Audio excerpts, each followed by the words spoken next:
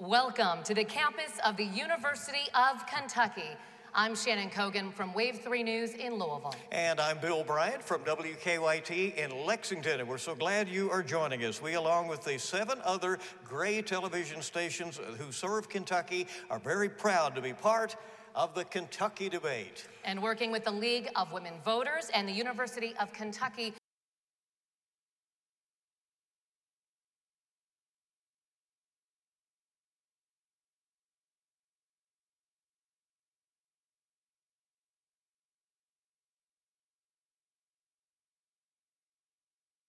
and each candidate will have 60 seconds to answer. And the other candidate will be able to respond, and there could be some rebuttal. So we'll have a good time tonight. A drawing was determined, the order of the answers and who will be giving the first response tonight.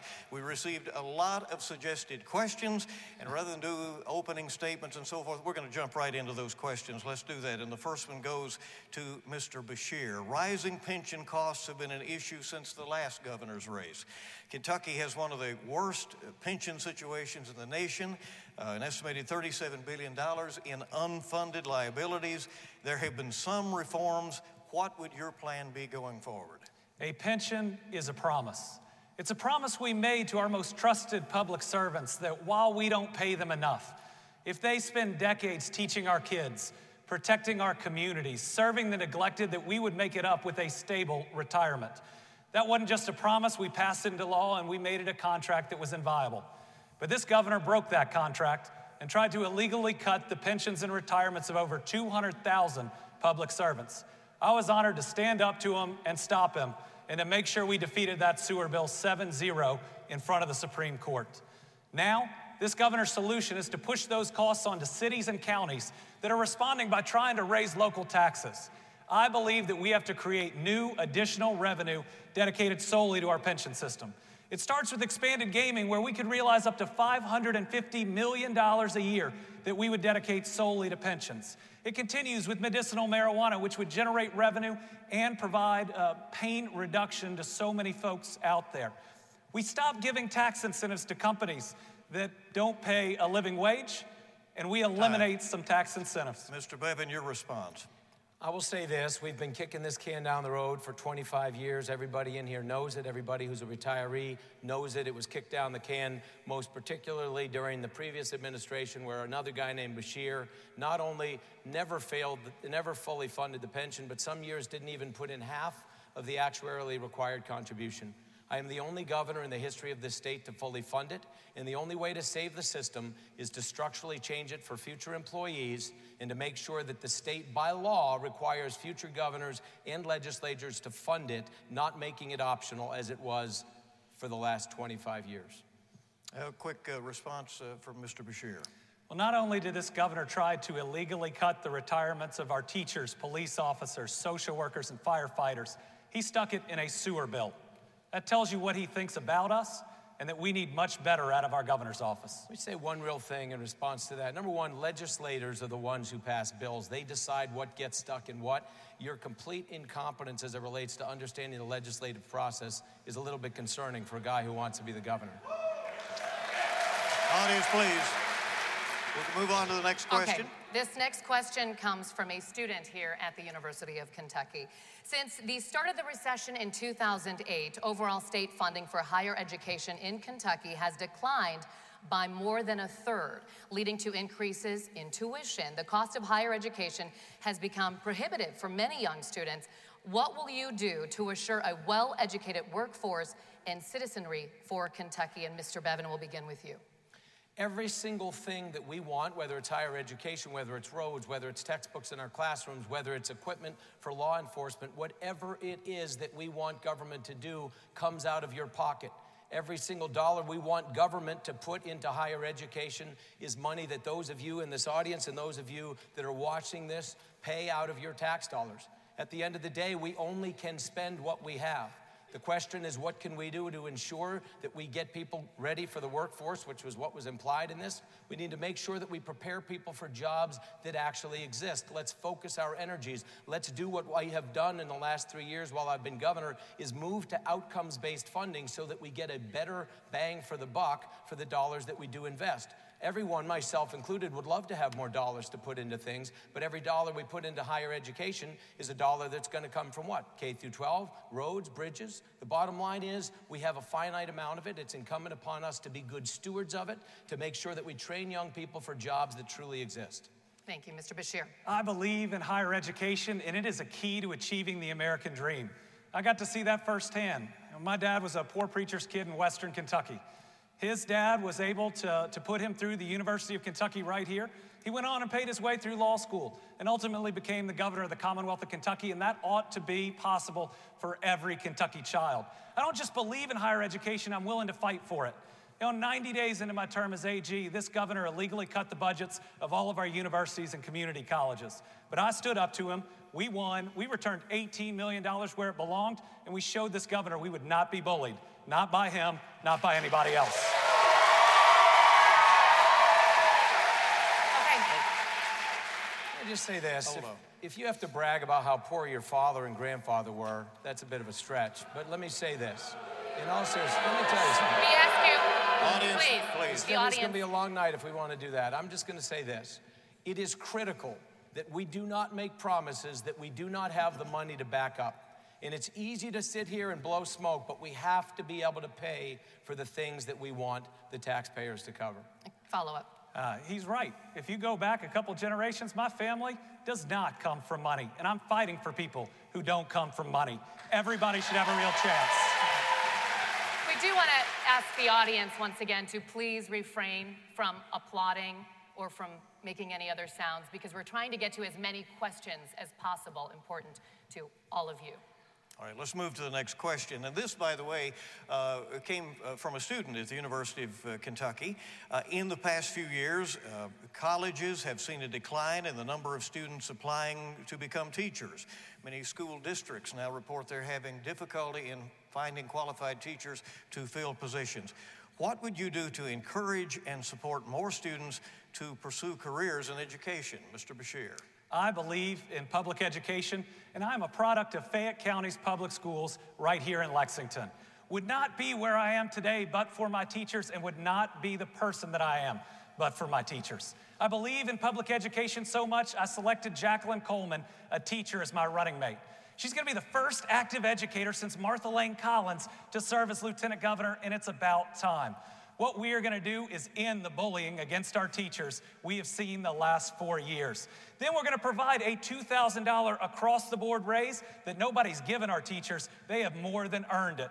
We're gonna address this teacher shortage where we have year-round subs teaching our kids in areas that are so critical to building into the next year and the next year. And we are gonna have an education-first budget where we always take care of public education first, where we shrink our class sizes, provide technology to our kids that need it, and ensure our educators have the tools where they're not doing more with less every year, they're just doing more. Mr. Bevin, your response.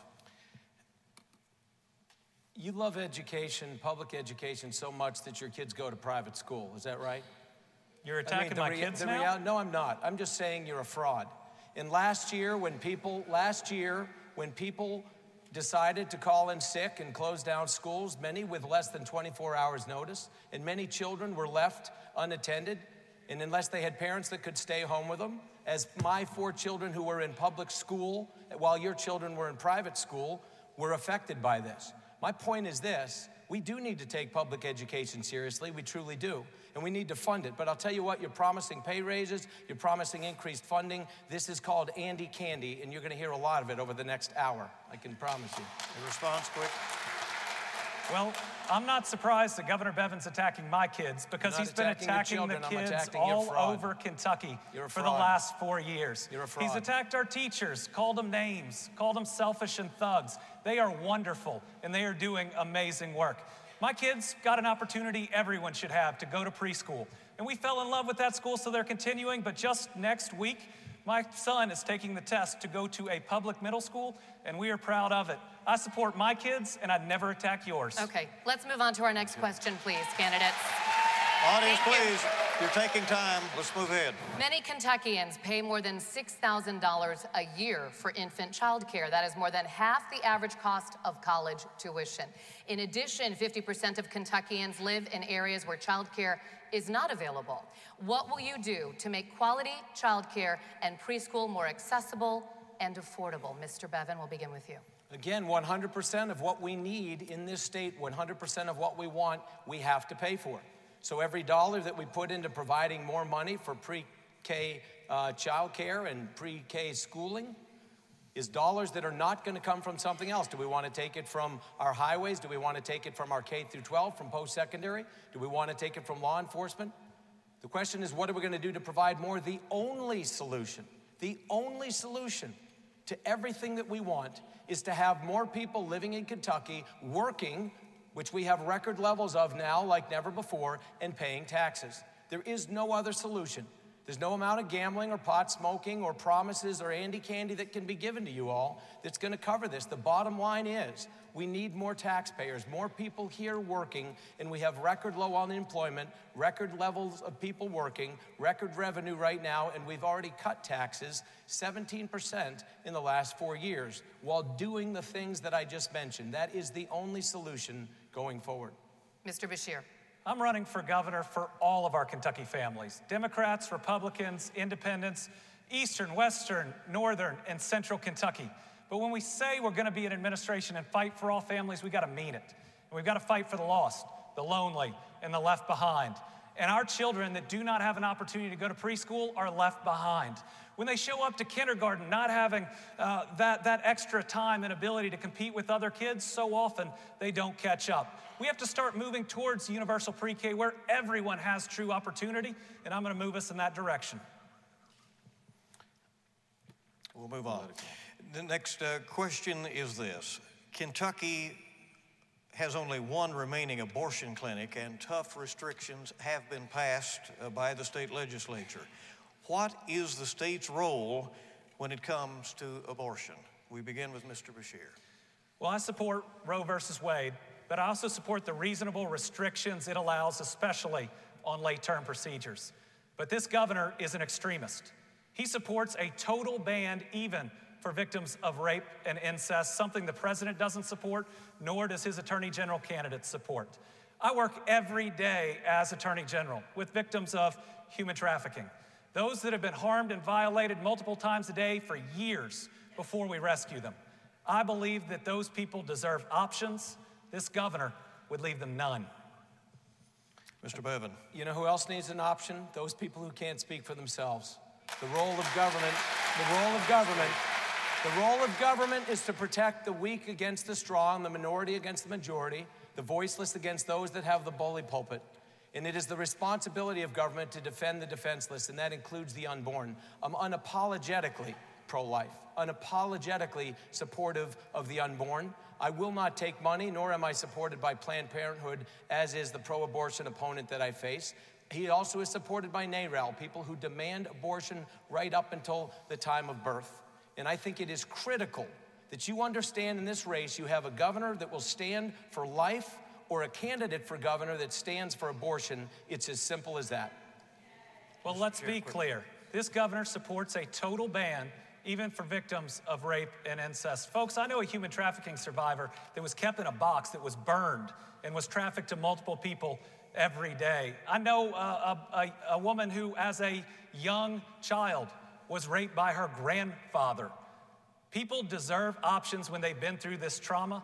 The total ban that Governor Bevin supports would leave them without those options. This is critical enough, it's worth a response. Let me say this. There is not one of us, not one person on planet Earth, neither of the two of us nor anyone here, who has the right to decide when an innocent person should die based on some circumstance beyond that individual's control.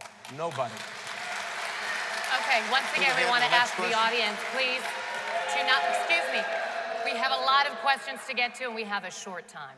So whenever we have to stop for applause or other sounds, we're wasting time. One way, and this is another question from a student, one way in which you both differ is on the issue of the Medicaid expansion. Describe who you think will benefit most from your plan, and how will it impact those of us who plan to be the future healthcare providers? And again, this is from a UK student, and Mr. Bevan, we'll begin with you.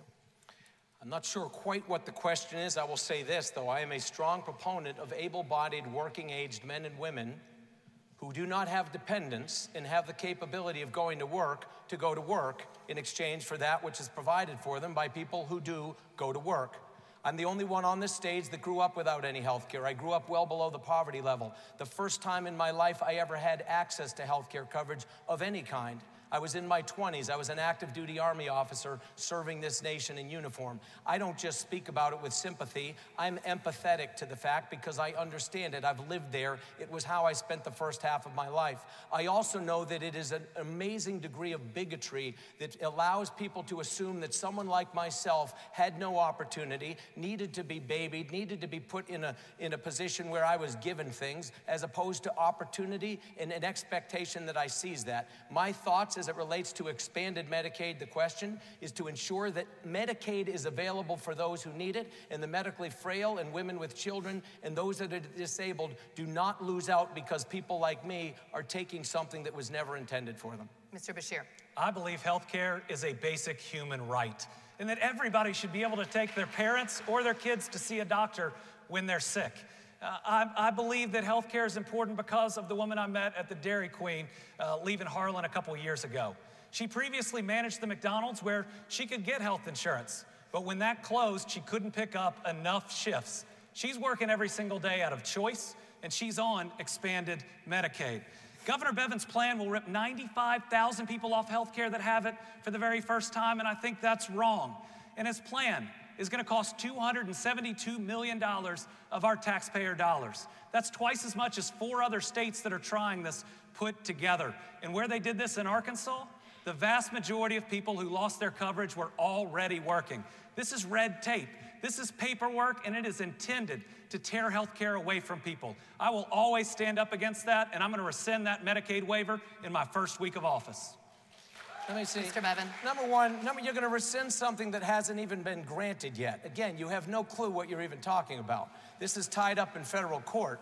But here's what's important to understand. You made several comments about things being ripped away from people. This isn't about people having anything ripped away from them. What I've proposed is that people work and or volunteer and or go to school or be in training or take care of someone in exchange. And this is, for the woman you just described, mission accomplished. She's already meeting the requirement. It wouldn't affect her one bit. And as it relates to the $272 million, again, neither you or the people who wrote your comments bothered to read the report. It doesn't cost $272 million. Mr. Beshear. Let me make something clear. Yeah, it costs absolutely up to that. critical. It has cost $100 million. Mr. Beshear. Healthcare is absolutely critical. It's about a woman that we used to go to church with, my wife and I, that came on Christmas Eve this last year. She had had multiple pre-existing conditions, and she had not been able to secure coverage for so long. After federal health care reform and the expansion of Medicaid, she was able to get coverage. And on Christmas Eve, which was her last night on earth, she came to church because that's where she wanted to be, and stopped and talked to me about she had 4 extra years to spend with her family and people around her that she would not have otherwise had. That's worth fighting for. Well, it comes as no surprise to us that there are sparks on the questions of health care, because we got a lot of questions as we were putting this together from the people across the state and from students as well. So our next question is a student question and is along those lines as well. As students at the University of Kentucky, we have seen and have studied about unequal access to health care, particularly for people who live in poverty. What plans do you have to reduce this inequality in access to care? Mr. Beshear, your first responder. Well, because I believe that health care is that basic human right, federal health care reform and the expansion of Medicaid was absolutely critical. We had 400,000 people that got health care for the first time in a state of just 4.5 million people. And here's what most people don't know. The last 10,000 kids finally got signed up for coverage for K-CHIP because we got their families signed up for some form of coverage. With the current lawsuit that threatens the very future of expanded Medicaid, rural health care is on the line. The two pillars of our rural communities, our public schools and our rural hospitals, are under attack by this governor. I'm going to rescind that Medicaid waiver, which is going to keep our rural hospitals open, to make sure that you don't have to drive 2 hours or 2.5 hours just to see a doctor. Everybody should be able to get the health care coverage they need in their hometowns, and that rural hospital is really important to areas like my dad's from in Western Kentucky and Hopkins County. Mr. Bevin, your response. Again, I'm the only one on the stage who has actually lived this life. I understand this life. I know what it's like to not have health care. I know what it's like to set broken bones and patch up things that should be stitched. This is the world that I come from. I know that it is a form of bigotry to assume that such people cannot do for themselves. It's easy to say that health care is a right, but the reality is it's one that costs money and that someone then is forced to pay for. You cannot force a person to be a doctor. The whole point of having health coverage and access is to produce a better health outcome, not simply, and it's important to make sure we truly have a minute, it is important to make sure that we get better health outcomes, and not simply the fact that you have coverage. And this commentary about pre-existing conditions, nothing that I have ever proposed would in any way, shape, or form cost anybody this. I am the only one on this stage that has ever not had health care because of a pre-existing condition. Me and my entire family for 1.5 years, just 8 years ago, had no health care because of a pre-existing condition. I understand this situation. Quick response, Mr. Beshear. Governor Bevin just the other day said we should go back to how pre-existing conditions were treated before federal health reform. Never said that. They did not, they weren't able to even get coverage. He supports what are called AHPs, where you could go to the doctor, learn you have a chronic disease, but it's not covered. They could give you a prescription for it so that you could maintain your lifestyle, but you'll find out that prescriptions aren't covered. Your kids may get the flu on the way home in the car, but pediatrics isn't covered. You might get home and find out that you're expecting a child, but maternity is not covered. This governor supports health care that doesn't cover anybody's basic needs. These are scare tactics and lies. Nothing I have ever proposed offers any of these things that he's saying. You currently are not denied, nor is anything I've ever proposed, nor do AHPs by law, as proposed by the Department of Labor. They do not allow by law the ability for pre-existing conditions to be applied to people. So everything that you're threatening is not true. And the things that you're saying I said are not true. You're lying. AHPs don't have to cover Stop pediatrics, lying, maternity. They don't have to cover chronic disease management. Okay, candidates. They don't have to cover anything you actually need health care We're coverage for. follow the rules here and move on to our next question. But a good discussion on health care. Yes, absolutely. Kentucky is the Kentucky is the only state in the nation whose services for persons with serious mental illness have consistently received a grade of F on report cards issued by the National Alliance on Mental Illness. So as governor, how would you raise those grades to at least a passing mark? Mr. Bevin? The same way that we've been doing it on other fronts. When I came into office, we were getting D's and F's in just about everything. From our infrastructure to our health care, to our education, to the way in which we address behavioral health.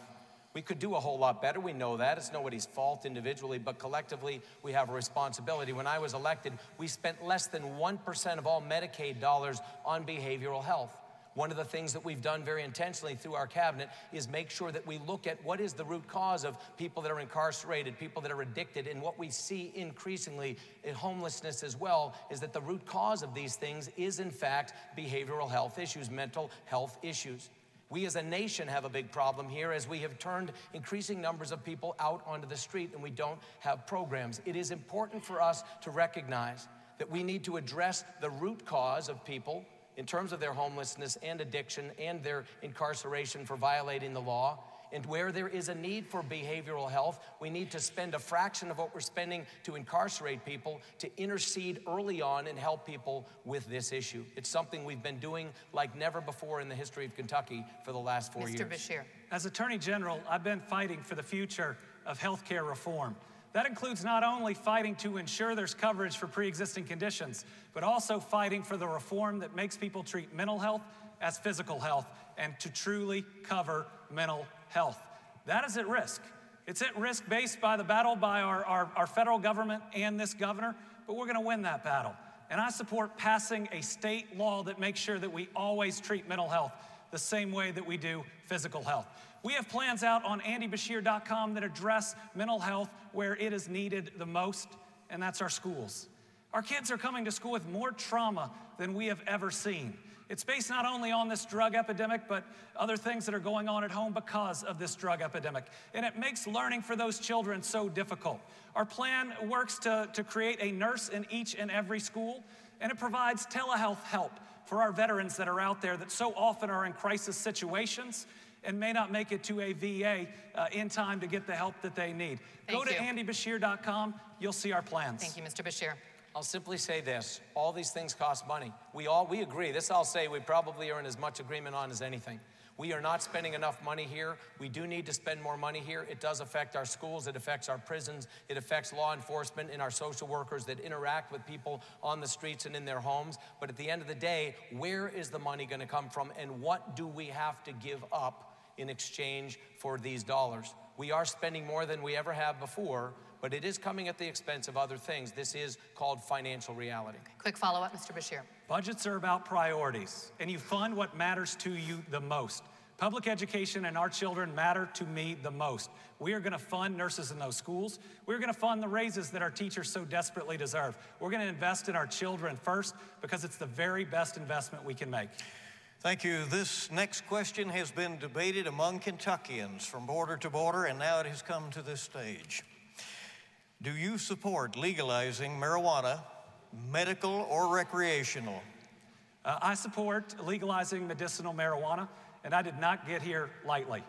I'm the Attorney General of the Commonwealth of Kentucky. I'm its top law enforcement official. But in my lawsuits against opioid manufacturers, and I've sued more of them than any other Attorney General in this country, I believe we're going to prove that opioids don't work for long-term pain. So what are we doing? We are filling up people's medicine cabinets with highly addictive substances that don't ultimately help them with chronic pain, but they do cause addiction in their family members and in their friends. I believe it is time to legalize medicinal marijuana, but we've got to do it responsibly. And having served as your Attorney General these last 4 years, I believe I'm the person that can do it. Mr. Bevin, your response. 4 years ago on this stage, I said the very same thing, and I was the only one on the stage saying it, and I've continued to say it. I'm a strong proponent of us legalizing medical marijuana. I think it should be a tool in the toolkit that doctors have. It should be prescribed, and it should be regulated like every other drug. Where we disagree is I don't think it should be taxed as a way to make money for the state. It should be no more taxed than any other drug. That's cruel and inhumane. I lost a 14-year-old nephew here in Kentucky to cancer, and his last months were horrific. And the things that he had to take to alleviate some of his pain were killing him nearly as fast as the cancer itself. This isn't something I come at lightly either. I will say this with respect to the commentary about suing opioid makers. There has been one case you've ever been involved in your life that involved a settlement with an opioid producer, and you were the one. You and your law firm defended Purdue Pharma against Kentucky, and every other law firm that you've ever sued, every other pharma maker you've sued, you've gotten zero in 4 years. Zero for the people of Kentucky. Zero. Mr. Bashir, quick response. I wasn't involved in the Purdue Pharma settlement. Wasn't even at the law firm at that time, and didn't participate in any way on the AG side. But let me tell you this. True. This is an attempt to distract you from the fact that Matt Bevin is for the opioid companies. He went to the AARP and said Big Pharma gets a bad rap. He called these types of lawsuits shakedowns in 2015, and tomorrow he's going to be at a fundraiser in Washington, D.C. with the lobbyist for one of the largest opioid distributors in the country. They're called McKesson. That's somebody who's in bed with those companies. I will say this. These are such absolute remarkable lies. And the fact that I do not stand up to this, while you have brought in zero to the people of Kentucky, and you've brought a whole lot of smoke and a whole lot of noise, you were a partner at the law firm that represented Purdue Pharma against Kentucky, and for you to say otherwise is a lie. It is true. You profited from it, and you refuse to say otherwise on the record or off the record. And it is important to understand that while you have brought in zero, I've brought in more than $100 million. I've put more to fight this crisis than every governor in this state before me combined. All right, time. We're going to move on. Coal companies are required by state law to post bonds to cover the cost for employees if they go out of business, but there is no mechanism in place to assure all companies comply. So what will you do as governor to protect miners like those at Black Jewel? Mr. Bevin? I think it's important to make sure we close these loopholes. The reality is, you're right, there is nothing that requires it. It is supposed to happen. When they open business here, they're supposed to post a bond. There is no mechanism to enforce this or know whether or not they have even done so. When was that law passed? You'll hear all sorts of things in just a moment. I can't wait to hear it. It was passed in 2010 when your father was the governor and signed that into law that created this loophole. I don't think he did it on purpose. I don't think anybody did it on purpose. But what we learned because of Black Jewel is the fact that it exists. And I have been leading the charge on the fact, and indeed been working with legislators to ensure that in this next session, we close that loophole so that there will be a mechanism, so that there will be accountability, and so that this kind of thing will not happen again in the future. Mr. Beshear. I believe that a governor should always put our families above the out-of-state CEOs. And this governor entirely failed to protect those Black Jewel miners. We had over 200 miners for over a month standing on railroad tracks because they had worked for more than 3 weeks of hard, dangerous work that they weren't paid for. But there was a state law that was supposed to protect them, a bond that would have paid them for every single minute of their work. And let me tell you, there's no loophole. It assigns to the labor cabinet the duty to enforce it. And what does that mean? You're supposed to go out and do it. When they said that there was no way to know which companies were out there and which ones owed a bond, my office found out in less than 48 hours simply through some internet searches and an open records request. But this governor originally denied even knowing the law existed, and that was a lie. Because the year before, they had tried to repeal this law, side with the out-of-state CEO, and not protect our miners. This was an intentional refusal to protect our families, and it's a reason that Matt Bevin cannot be reelected. I will say this, here's the thing. I'm the only one that, you go down there to Harlan County. You ask the judge executive in Harlan County. You ask the magistrates in Harlan County. You ask those coal miners that stood on that track for all these weeks, who went down there and spent time with them? Who do they believe in? Who will they vote for? You're gonna find out very quickly who that is, because I'm the only one that has fought for them. They're going to get what was given to them, but this law that you talked about, your father didn't apply it because it was passed under his law. There was no mechanism. There will be now, which is why we're fighting to fix it. They will get everything they had coming to them. It should not have happened in the way that it did. And I will say this, you keep attacking out-of-state CEOs. Who do you think is gonna come in and provide the resources that we need? Nucor, UPS, Toyota, Mr. Bevin, Ford, we're gonna move GM, on. every Mr. one Beshear, of them. They have out-of-state CEOs. Mr. Bevin, Mr. Beshear, give me moments to respond. I met with those Black Jewel miners, but I didn't do it for the cameras. I met with them in a closed-door meeting. We talked to them. We talked to them about the challenges they were facing. I even put part of my staff into negotiating with creditors because they owed money to various people and couldn't pay it because they had not had their wages paid to them. I worked individually with them to try to help them get by and talk to them about the challenges that they faced. You know, when you truly care about our families, you make sure no one is ever in this situation. And by the way, his labor cabinet figured out how to enforce the law. They simply sent some letters. It was that easy. If you're just happening by here on the half hour, you are watching the Kentucky debate from the University of Kentucky, and it is lively tonight as we have our the candidates here tonight, Matt Bevin and Andy Beshear, and we're having an enjoyable evening. Yeah, very lively indeed. And we mark, continue. Gentlemen. All right, next question is a student-generated question, came from one of the students here at the UK. With the right to work law in place in Kentucky, what will you do now to ensure that blue-collar workers' wages, benefits, and workplace safety are still a top priority to be enforced by state government? And Mr. Beshear answers first. I believe in the dignity of work, that if you work a job in a hard week, that you ought to be able to make enough to raise your family working just that one job. But for so many Kentuckians, we're falling further and further behind as wages are stagnant, but our bills go up every month. It's like my friend Laura, who's here tonight, who teaches all day long and then has to drive an Uber at night, and that is wrong. People should not have to have that second job after teaching just to pay the bills. I am against this governor's so-called right to work for less that was passed, and I'll work to repeal it. I'm against their repeal of the prevailing wage. I'm against his stripping the OSHA board that's supposed to protect our workers. I'm against the fact that his labor cabinet didn't investigate one workplace fatality for the first 3 years he was in office. Folks, I'm going to create a labor cabinet that doesn't spend time trying to investigate and find teachers, but protects those black jewel miners, does its job. Please, Mr. Bevin, your response. Part of the operative part of the question is, what are we going to do for workforce safety? What are we going to do to ensure that wages are increased? The workforce in Kentucky is as safe as it's ever been in recent decades. Based on the number of incidents, based on the number of deaths on the job, we have focused on this like never before under previous labor cabinets. As it relates to wages, what makes wages go up? Not the government dictating it, it's competition for people.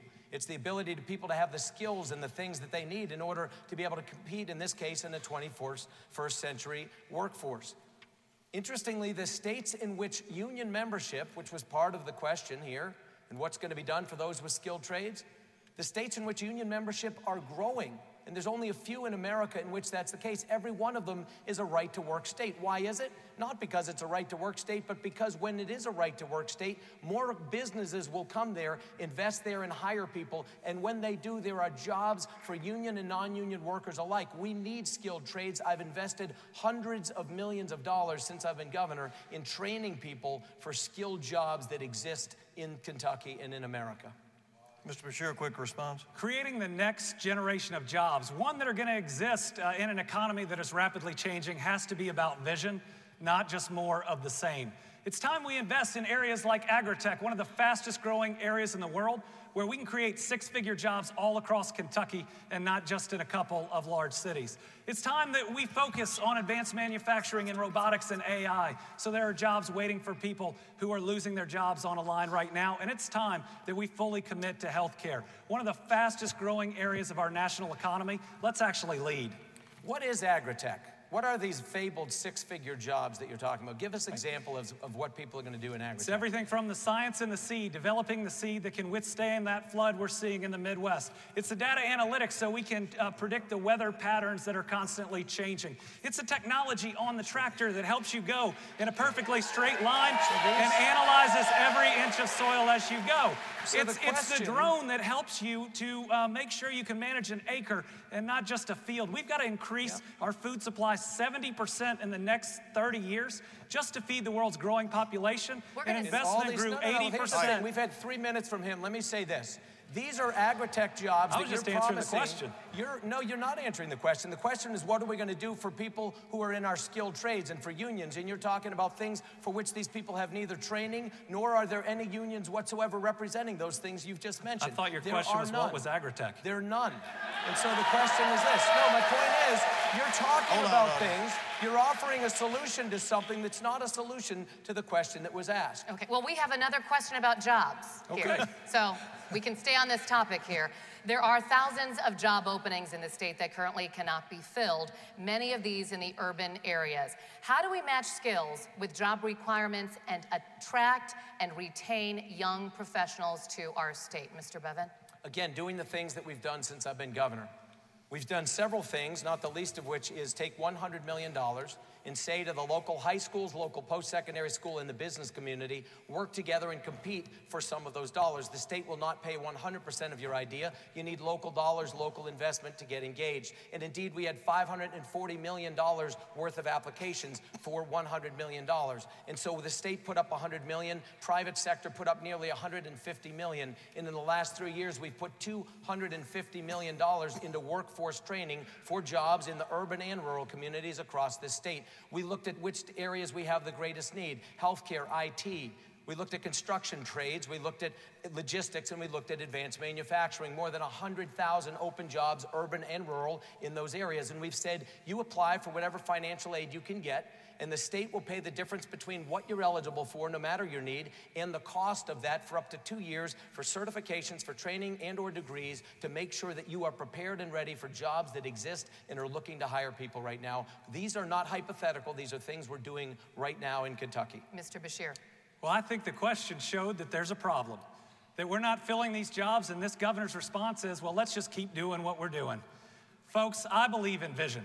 I believe that we have to create the workforce of the future by stopping this fight between vocational and technical education and four-year college degrees. The fact is, we don't have enough kids in Kentucky getting either.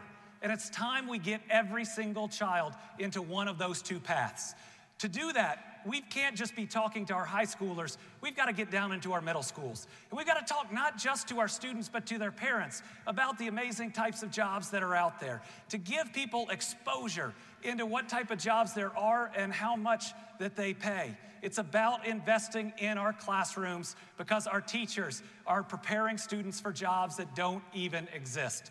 So funding for public education, absolutely critical to creating that workforce. I believe that our teachers are the original job creators.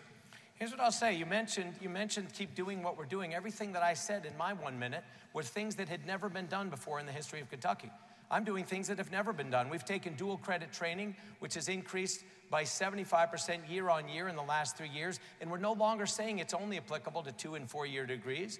It's actually applicable to getting things like welding certificates, getting your CNA certification, or whatever the case might be. It's about rethinking the way in which we meet the workforce where it is and not keep lying to people about how a 4-year degree is going to be the ticket to all your desires in life, because increasingly that isn't necessarily true. Mr. Beshear, quick response. Sure. In the last year alone, over 70 counties saw their unemployment increase. They certainly don't believe what we're doing is working. More than 82% of jobs this governor claims have been created in his administration have been in just 2 cities. And while I support those cities, I believe that every single area of this Commonwealth deserves good jobs. That's why I am focused on agritech, because we can create jobs all over Kentucky where people can grow up in their communities and work great job in those communities. They don't have to leave. They can choose to stay and raise their families right there. Thank you, I want to counter the lie Quickly. that was just said. This is important. Number one, understand something.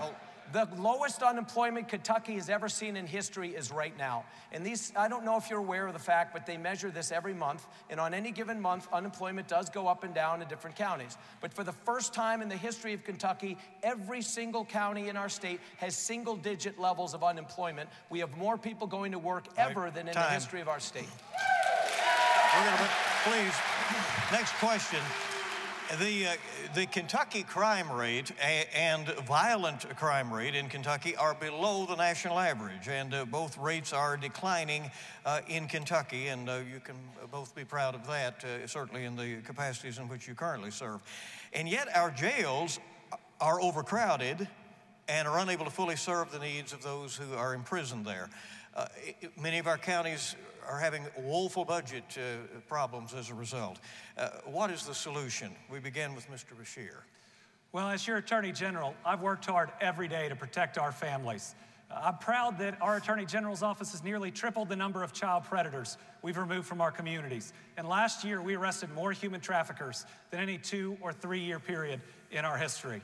But the question on jail overcrowding is a real problem.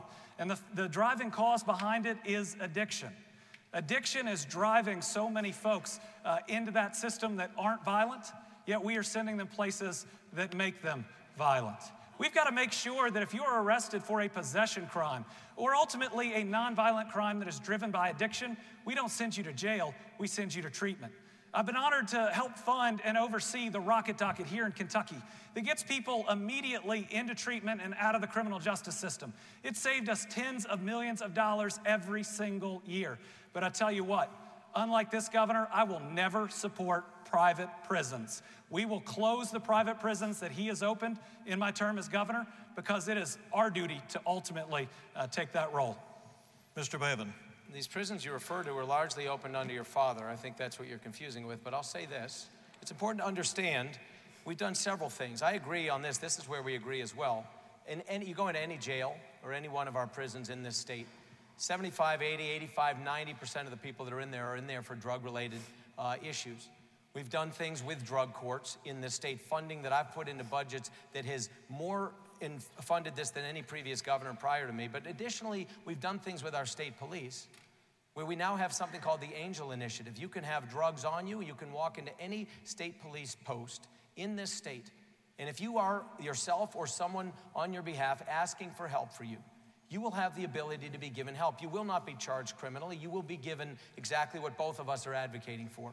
We do need to be a lot smarter about reaching out to people that are in moments of addiction, and we need to do a lot better job about interceding and not incarcerating our way out of this. We are not providing the services in prison that they need, and it's important that we make sure we spend the dollars where we can get the greatest return on the taxpayer's investment. Okay, let's move on to our next question. Will you commit to fully fund the school safety bill passed by the legislature? And what other ideas do you have to ensure the safety of our students as well as those who work in schools? Mr. Bevin? Yes, I'll tell you, I'm a strong advocate for that bill, Senate Bill 1. I worked very closely with these families. I still wear a bracelet that was given to me by the parents of the 2 children who were killed most recently in Marshall County. This is something very real to our families. I'll tell you this, though.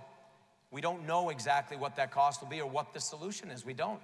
If you notice, when the bill was signed, we talked about school resource officers. We talked about people being there to provide. We don't know what that is. Here's what I'm a proponent of. I'm a proponent of making sure that every student, every parent, every administrator, every teacher, every coach, every bus driver, anybody walking on or off of a public school property should have absolute confidence that they are as safe on that property as any other property that they might walk onto or off of, including that of their own home. And that means we better make sure not only that we fund it, but that we're intelligent about where that funding gets spent, and to ensure that we have not zones that are known to be so free of anybody that would counter a threat that people see them as a target-rich environment. This is not helping our schools, our theaters, or our other public places where Mr. Beshear. There's no way to protect. Every child deserves to be safe at school, and no parent should have to worry about their safety while they're there. These shootings we see in our schools tear at the very fabric of who we are as people. And while it might not be our children's school, I know we grieve with those parents who have lost. I also met with the parents of the Marshall County school shooting, and while I didn't go in front of the cameras, what I offered them was every resource of our office to help the prosecutors make sure that we secure justice in that situation and for those families. This governor's had 4 years to fund school safety in a way that he simply hasn't. We've got to make sure that we are providing the funding for the physical plant safety. Our schools can't have 4, 5, 6 entrances. That's not safe. Each one needs the 2 doors that you got to be buzzed through, and every single school needs an SRO officer. I'm going to treat every single public school as what it is. One of the most important buildings in our entire Commonwealth, filled with our most invaluable investment. Mr. Bevin, do you want to respond? I will simply say this, the statement that I've not funded, we're putting more money into our public schools at the K through 12 level than we ever have in the history of Kentucky. More money per pupil and more in absolute dollars. And anybody who finds that to be a confusing thought doesn't understand that that's a factual, mathematical statement of reality. There's more money per students than any. Here's the thing. Please. Understand this. Understand this. This is simple dollars and cents. And those dollars, many of them are used for things, including budgets that have gone in to provide. But this Senate Bill 1, which was the original question, will we commit to funding it? And the answer is yes. And this idea about posing for cameras, my gracious, you're the poster child of this. Mr. Beshear, did you want to respond? Yes. Folks, that's not only not factual, because you have to consider this thing called inflation, but just ask my running mate, Jacqueline Did your Coleman, father do that? assistant principal at Nelson County. Under his budget, she had to let go of 10 adults in that one building, meaning the same number of students would show up the next year with 10 fewer adults. His budget cut all of their instructional resources. No technology, no new textbooks. This governor has not funded education. Our next question is a student question, and it is this. Eastern Kentucky is facing a water crisis right now in many of the counties. Boil water advisories are very common throughout that region of the Commonwealth. And for some households, water is not available at all. How do you plan to provide safe water for all Kentuckians? The initial response is from Mr. Beshear. Well, just like access to health care, access to clean drinking water is also a human right. It's part of the infrastructure that's required not only for our families to be prosperous, but to ultimately bring businesses to places that we need them to be. It's why in Martin County, we put out a report showing that sadly, 3 separate times, that group that governs the Martin County Water District was given a plan that would have gotten them back to a point where those citizens would be served. It's because of that that I've recommended the most severe response, which is to bring in an outside receiver to finally get them clean drinking water. I'm going to do what this governor has not done. I'm going to declare a state of emergency. We're going to work for federal funds based on that state of emergency. We're going to make sure that every single child can bathe in the water that comes to their house and drink from the water that's coming out of their faucet. Mr. Bevan, the water question. You know, you're going to put out reports, and that's great, but I'll tell you, while you've been talking about putting out reports, we've actually been funding this. We've been doing exactly what you're saying that you'll do. We're working with state dollars, federal dollars. We're putting more money into Martin County in the last 2-3 years than had been put in the previous 20 to 30 years as it relates to this issue. And we're not allowing it to go to corrupt places, as has happened under previous administrations, but we're starting with a brand new board overseeing the water and sewer district, but additionally, starting at the hub. Start where the water source is, ensuring that it's clean, ensuring that the pumping is accurate, ensuring that the lines don't leak, and that we don't have bits and pieces of lines that are good in some places and not at the source. Start at the hub and work out with the spokes. We are addressing this. This is a big problem. It's as a result of many things, including the mining activities that have existed in these hills. But I will say this, while all the talk you have about caring about miners, you've proudly bragged about, you voted for both Obama and Hillary Clinton, who've made it very clear they hate coal miners and coal mining operations. Quickly. Quick rebuttal. Please, hang on. Quick response. It is worth quick booing, response you're right. is that this governor failed our coal miners, those 200 Black Jewel miners. All he had to do was have his labor cabinet demand that bond, and each and every one of them would be protected. There's only one person on this stage that's failed our coal miners, and it's you, Governor Bevan. There's only one? Hello. There's only one person on this stage, at least on this side of it, that voted for Hillary Clinton and Barack Obama. That's right there. All right, we have our next question. Hold on, please. Kentucky is just one of 3 states with an election this year. The first presidential caucus is just 3.5 months away. Is this race a referendum on national issues, or will it be decided on state issues, Mr. Bevan? It's a combination of both. It always is in an off-year election. There's things that matter. What matters to us the most here? It's jobs. It's our economy. Is there more money in your pocket than there was before? Is your family happier? Is there more opportunity? Is there more competition for the skills that you have to offer? Those are things that matter to us. But you can bet that national level issues are also Kentucky issues. The security of our nation, whether we put our nation first. Things like the life issue. Things like protection of our Second Amendment rights, the right to keep and bear arms not being infringed. These things matter too. They can be called national issues, but guess what? They are near and dear to the people of Kentucky. So it is a combination of both. You will see this race be a proxy in many respects. This is one of only 3 races, and so issues talked about here are going to be talked about at the national level. And so I think it's important for us to focus on these and to be very intentional about the fact that things that we're fighting for are being discussed at the national level. And after this debate, you're going to see on national TV a bunch of people with some insane ideas that will cost you more money than you can afford and will take this country in the wrong direction. And one of these is the guy or woman that he's going to vote for in 2020. Thank you, Mr. Bevan. Mr. Beshear. Yeah, this race isn't about the White House. It's about what's going on in your house. It's those kitchen table issues that keep us awake at night. This race is about public education, pensions, health care, and jobs. Those critical issues to your family that if you're not satisfying them, you don't sleep at night and you don't reach those other issues. And on every single one of those issues, Matt Bevan has failed. On public education, he has attacked our teachers. On health care, he's trying to strip away coverage from 95,000 people. On jobs, just ask folks in Eastern and Western Kentucky, he's failed to fight for them. And on pensions, he tried to illegally cut the retirements of 200,000 public servants. With a record like that, I'd probably be talking about the national race too. Here's the thing. But this race is about what's going on at your kitchen table. And I tell you what, I will always be on Team Kentucky. I will always fight for you, and I will always focus on those issues. Mr. Bevan, quick response. So no, that was my rebuttal time. So let me rebut the rebuttal to your own comment. Let me say this. There's not enough time for me to respond to all the lies you just stated. I will say this, one of the two of us will be the next governor. And we're either going to work with the president that we have in the White House or we won't. I've made clear that I stand with this president. I will work with this president. I appreciate that he's putting America first.